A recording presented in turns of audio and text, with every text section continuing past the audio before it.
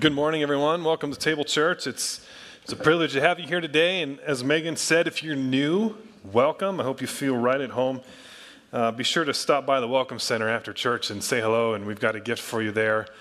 But I also want to add my voice to what Megan mentioned about volunteering. We could use some more volunteers on some of our teams, particularly hospitality team or kids team, nursery.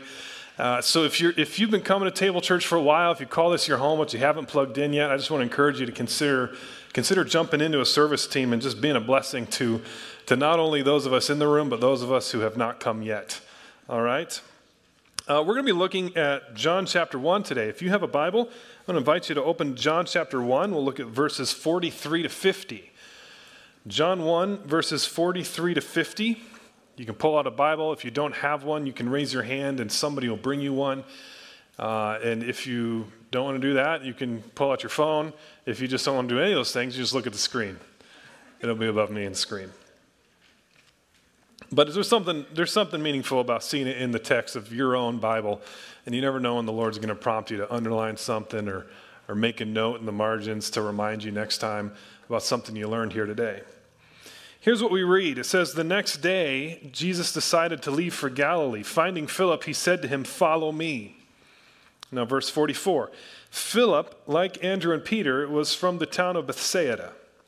Philip found Nathanael and told him, "We have found the one Moses wrote about in the law, and about whom the prophets also wrote, Jesus of Nazareth, the son of Joseph." "Nazareth? Can anything good come from there?" Nathanael asked. "Come and see," said Philip. When Jesus saw Nathanael approaching, he said of him, "Here truly is an Israelite in whom there is no deceit." "How do you know me?"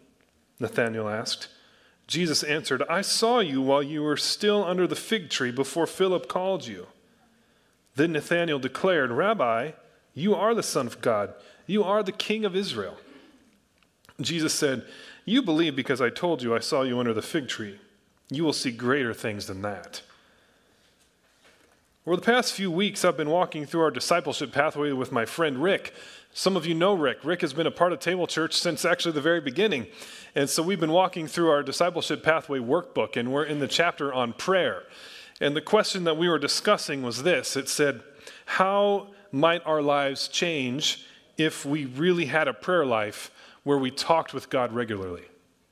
How would it change your life if you really had a prayer life where you talked with God regularly? Now, Rick had a great answer. I would call it a theologically accurate answer, all right? It was something about how, God could bring his kingdom to earth through me more. And that's true. But as he told me his answer, I wondered. I did get Rick's permission to share the story today, by the way. Thanks, Rick. I asked him, I wondered if there was something more personal for Rick in this. And I said, Rick, what if having a walking, talking relationship with God could make you less anxious? And to my surprise, Rick almost started to cry. You see, for Rick, anxiety is a constant companion. But that moment, something seemed to click. You see, prayer, all this prayer stuff suddenly actually meant something for Rick. It meant that God's presence might actually alleviate some anxiety, and it suddenly made the good news into actually potentially good news for Rick. Now, I've shared before that our faith needs to make the jump from our head to our heart. That jump, or that leap, is what this series is about. What we want to say is this: genuine faith always comes after an encounter with God. And so we're kicking off a new series today where that word encounter is going to be very important. The name of the series is Encounters with Jesus, and we're looking at stories of people in the Bible who have encounters with Jesus. Right? Jesus comes into their life in some way, and it always changes their lives. And they always learn something. There's usually some sort of a miracle that happens, but honestly, it's not really the miracles that are the most important thing that I want to focus on. What's most important is that when somebody encounters Jesus in the Gospels, Jesus always makes it personal for them. He helps make that leap from head to heart for them. See, it's when Jesus becomes real for them that their lives change. And so this series is about us having our own personal encounter with Jesus, where suddenly it's no longer, the theologically correct answer. It's like, oh, wait a second, God might actually have something specifically for me. Something that might not even be that meaningful to others, but he has it for me. Today we meet a skeptic named Nathanael. Nathanael's skeptical about Jesus. In fact, he's a lot like many people today. He's got doubts about what people are saying about Jesus. And not only doubts, he's rather dismissive when he first hears about him. Philip comes to him. He says, Nathanael, we found the Messiah, the one the prophets spoke of. His name is Jesus of Nazareth. And Nathanael, whom I imagine is sitting in the grass with his nose in a book, doesn't even look up. Just, Nazareth? Can anything good come from there? Apparently, Nathanael has opinions about Nazareth, and they aren't good. And we're not really sure exactly why he has these thoughts about Nazareth. I mean, maybe there's like some, competition between regions in ancient Galilee or something. Or maybe, probably what's most likely is it was just considered kind of a backwater place. And so it'd be like, I come to y'all and I say, guys, I just met this incredible guy. He's from Nebraska. You'd be like, that's not really helping the resume much. I mean, what's the point of adding that? That's kind of what's probably going on here. So Nathanael is skeptical. He makes assumptions about Jesus without ever actually having met him. Lots of people do this. Lots of people are skeptical. They have assumptions about Jesus based on some sort of prior knowledge. Maybe they grew up in church. Maybe they, got through confirmation when they were young. Maybe they know some Christians who are weird. Maybe they see Christians on Twitter. They have all these things, and they import all of that into who Jesus must be. And so they're dismissive of him. But listen, if somehow you're listening to this sermon today and you consider yourself a skeptic when it comes to Jesus, I have something I'd like to share with you. And the first is this. I think you have a little bit of a problem, and here's what I would say the problem is that there's a good chance that those who dismiss Jesus have other assumptions about the world that are actually given to them by Jesus. I think a lot of people who dismiss Jesus actually have beliefs about the world that are, in fact, given to them by Jesus. Let me tell you what I mean here. Here's an example. Universal human dignity. Universal human dignity. Today, you and I, most of us here, probably I'm guessing, believe that all people have an inherent value, have an inherent worth, simply because they're humans. Right? Guess what? It didn't used to be that way. Nobody used to think like that. Nobody used to think that all people have equal value, right? Maybe the king has some dignity. The king has some sort of value or worth bestowed on him by the gods, and there's all sorts of propaganda to help people buy into this idea. Maybe the elite class has value and worth and inherent dignity, but not the poor, not the slaves. That's how people thought. Today, we think differently. If you go out on the street in Des Moines and you say, hey, do all people have dignity? Do all people have inherent value and worth? I'm guessing most people are going to say absolutely. In fact, most people are going to passionately defend that. So what happened? What got us from where nobody thought this to now everybody thinks this? Well, I'll tell you what happened. Jesus happened. Christians started doing crazy things like calling slaves their brother. And they taught that whatever they did for the least among them, it was like they were doing for their Lord Jesus himself.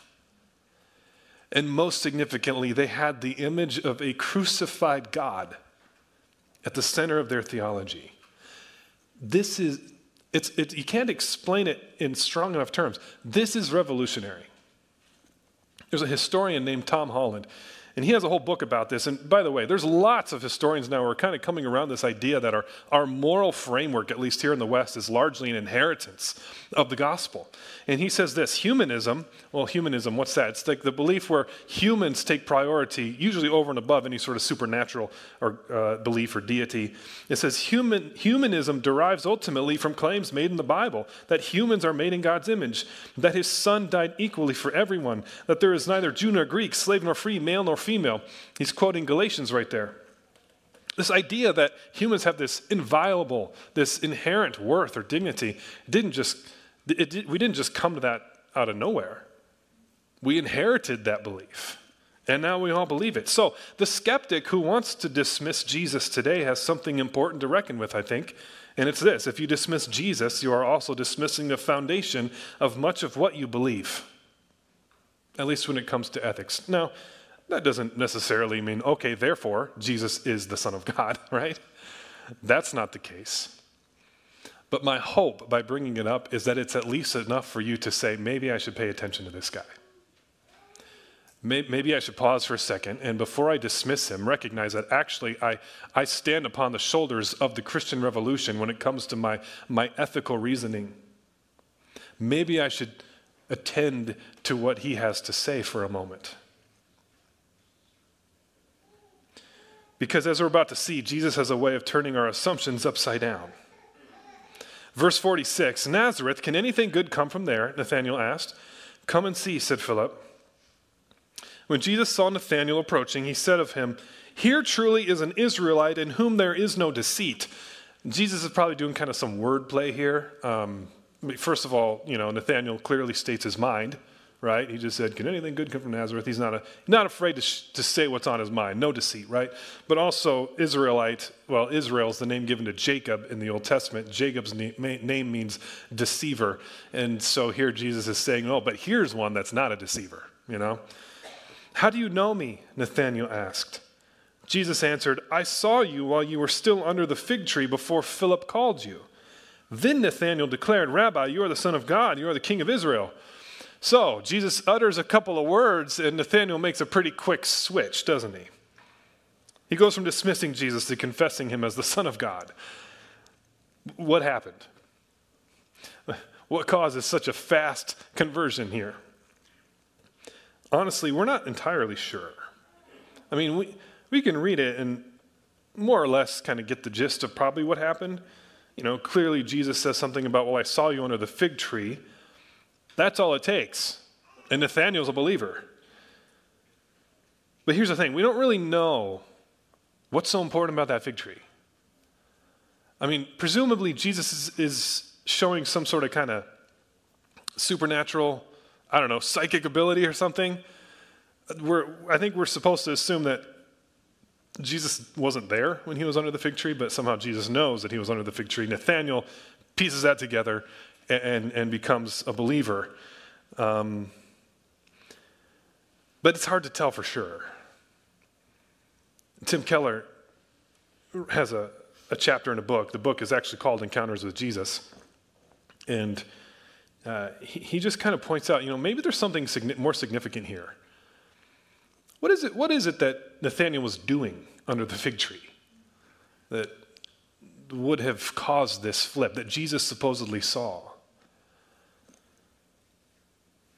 We're not really sure, but that's the point. It doesn't make a ton of sense to us, but apparently it made a lot of sense to Nathanael. Nathanael just had an encounter. Imagine him trying to explain his conversion to the local skeptics club that meets at the coffee shop. You got guys, like this guy. I was under a fig tree, and he said, I saw you under the fig tree, and I knew God is real. They would be like, bro, not exactly compelling evidence here.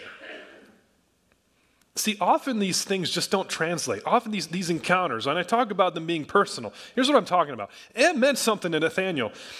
His friends that were other skeptics may not have bought in entirely when he tries to reiterate the story to them. As we read it, we're kind of like, Jesus is probably one of the lesser miracles in the Gospels, honestly. Jesus even says, like, you're going to see a lot more than this. Like, we're not really sure. Why the sudden change here? Well, we don't have to understand. It meant something to Nathanael. Listen, the point is this. The cure for doubt is not evidence, but encounter. The cure for doubt in your faith, it's not evidence. We talk a lot about evidence. What you need is an encounter with God. Now, I want to be clear. I'm not against evidence, and I'm going to show my hand. I'm biased. I think there's a lot of evidence for God, okay?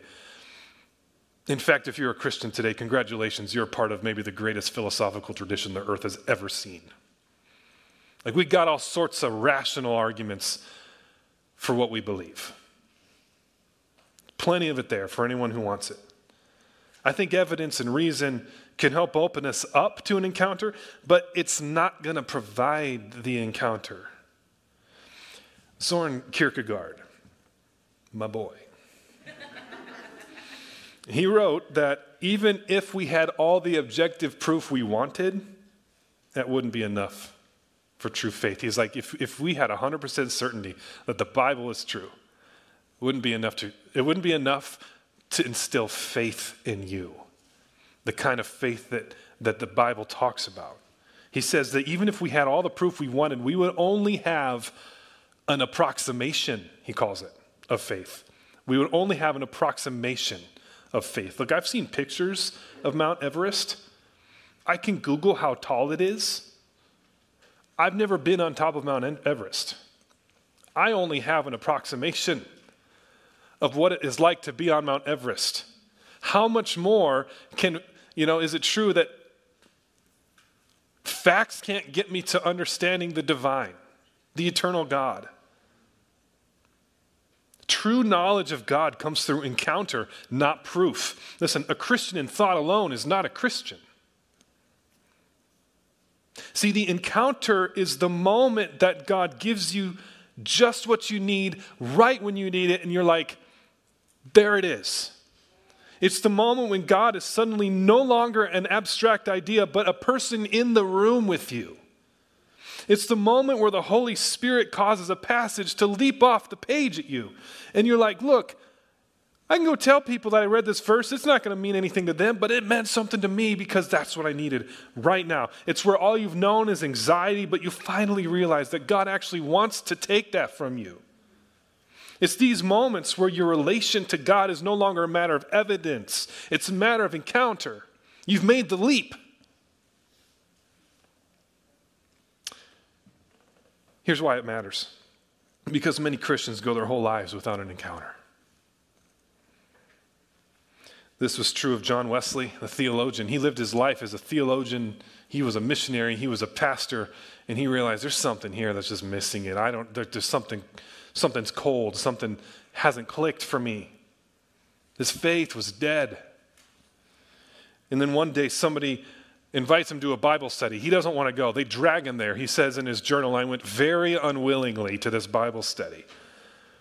But when he was there, he had an experience. Here's what he writes in his journal. He says, about 9:15, while he was describing the change which God works in the heart through faith in Christ, I felt my heart strangely warmed. I felt I did trust in Christ alone for salvation, and an assurance was given me that he had taken away my sins, even mine, and saved me from the law of sin and death. I like it where he says that he realized that God saved him from his sins, and he says it again, even mine, because we all believe, yes, Jesus died for my sins. Jesus died for my sins, but then you wait, Jesus died for my sins. You see it? Jesus loves me. Jesus loves me. Jesus loves me. Jesus loves me. That's the leap. My prayer is that we would be a people who hunger for an encounter. The kind that moves it from our head to our heart. You know, when we come here to worship, that's what we would expect. That's what we would want. When you wake up in the morning and you grab your Bible off the nightstand and you open up what we call God's Word, think about it for a second. God's talking to us in this thing. That we would come to the text expecting an encounter. I want to give you a few things that I've noticed about what I'm calling the encounter. These are not rules. God can do what he wants. These are just observations about what often is the case, based on what I think the Bible says and what I've experienced, what others have experienced. And the first is this. It's intensely personal. The encounter is intensely personal. It often happens in a way that is particularly meaningful for you, right? It might not always translate well to others. Sometimes it does. Like sometimes your testimony is just like, whoa, that's awesome, you know? But honestly, think about an amazing testimony you've heard. There's still a gap. It's still an approximation because it's not your story yet. It's intensely personal. The fig tree for Nathanael, something about that mattered. Something about that broke through to Nathanael. John Wesley, I imagine him telling his friends, guys, like they were reading the Bible and my heart was strangely warmed and I knew it was the Holy Spirit. And they're like, no, man, it was the burrito you ate. Like, he's like, no, it was for me. It was real. It's intensely personal sometimes. Listen, there's been a lot of these in my life. There's the time I'm feeling down about ministry and a verse of encouragement like leaps off the page at me. There was a time where I wasn't sure what I wanted to do with my life. And like God gave me the verse that I needed. There are 31,000 verses in the Bible. I needed one in that moment. And my Bible fell open to it, y'all. These are encounters where you know that God is with you, and it is huge for you when it happens. Even though it might not always mean a lot to others, but for you, it's like, no, like God showed up there. The second thing is this: you can't force it. You can't force it. The encounter is something that God does. It's not something you do. I wrestle with this one. We don't like this. We want everything to be a democracy where we all get to decide. You know? And I wouldn't say this about salvation. Like, I think, well, salvation is something God does, but I think that we can choose to enter into it. But I'm talking about something a little bit narrower here. And Jesus says that the Spirit blows where it will. God gets to do what God gets to do. And so as hard as it is sometimes to hear it, I want to be able to just flip a switch and boom, God is here. And I had an encounter. Cool, you know? That's not necessarily how it works. Sometimes it happens when you least expect it. Sometimes it happens to the last person you'd expect it to happen to, you know? The Spirit blows where it will. We can't control it. However, I do think that we can create conditions in our lives where it's more likely. I think that we can position ourselves in a way where if God wants to do something, say something to us, we're available to hear it. And you know what? When you do that, pretty sure it's going to happen. So here's what I would say is the key ingredient. The key ingredient is contrition. Contrition, what's that word? We see it in Psalm 51. David's great psalm of repentance. He says, "For you do not delight in sacrifice, otherwise I would give it. You are not pleased with burnt offering."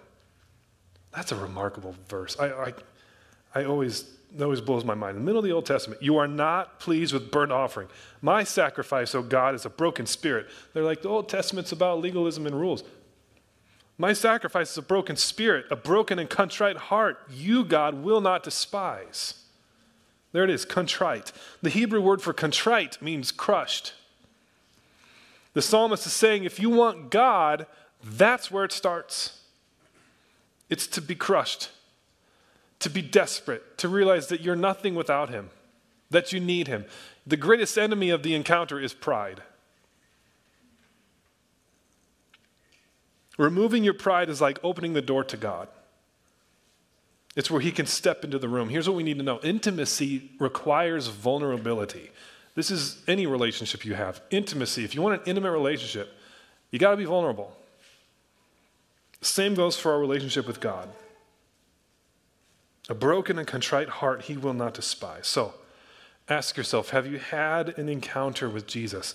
Jesus tells about a time where many will come to him and they'll know things. They'll have knowledge of him. They'll say, Lord, Lord. And he'll say, away from me, I never knew you. You never had an encounter with me.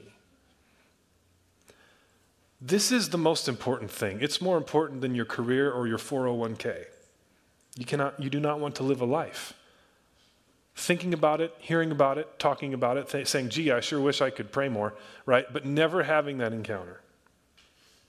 People who have had an encounter have an unexplainable joy in suffering. They have a superhuman selflessness. They have a freedom about them that doesn't make sense. And it's because they don't just know about the eternal God, they've met him. And that changes everything. So, if you're asking, some of us here are probably thinking, I haven't. I think it's very possible that my sermon today is very bizarre for some people. They don't get it. Like what I don't understand what you're talking. This is so outside of my experience. Well, let me give you a suggestion.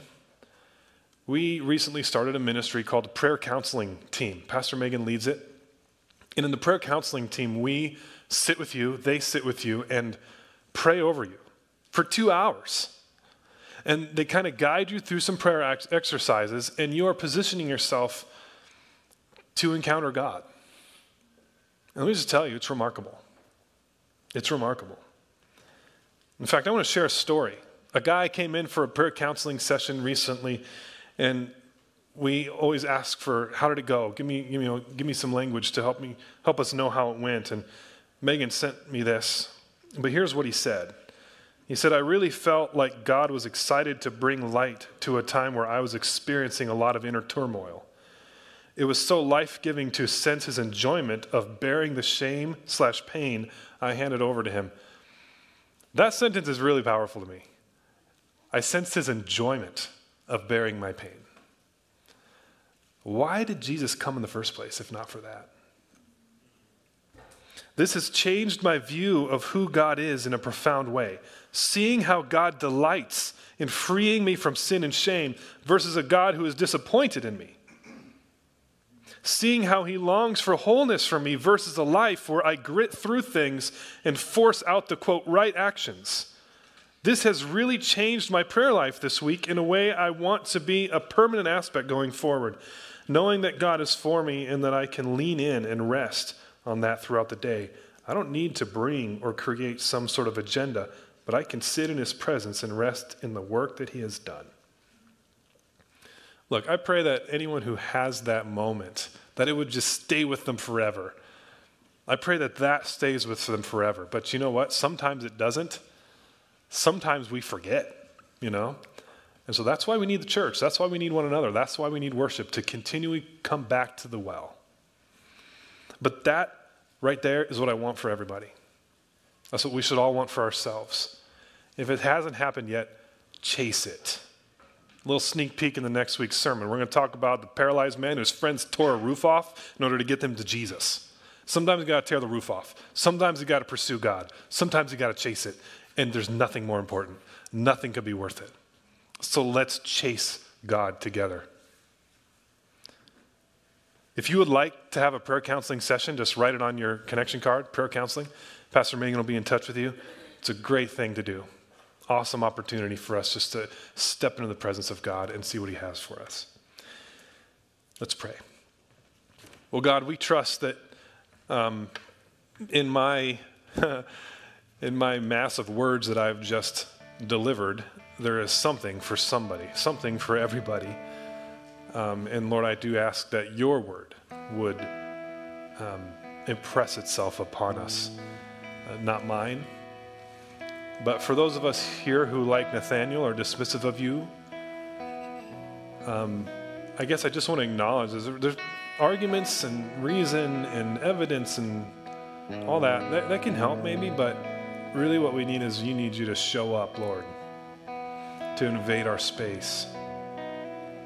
And so I ask that of them. Lord, for those of us who are Christians who they can't say I've really ever had that. I'm not sure I can really relate this word encounter. I've gone to church, I've said the prayers, I've done all the things, but I'm not sure I can give that story.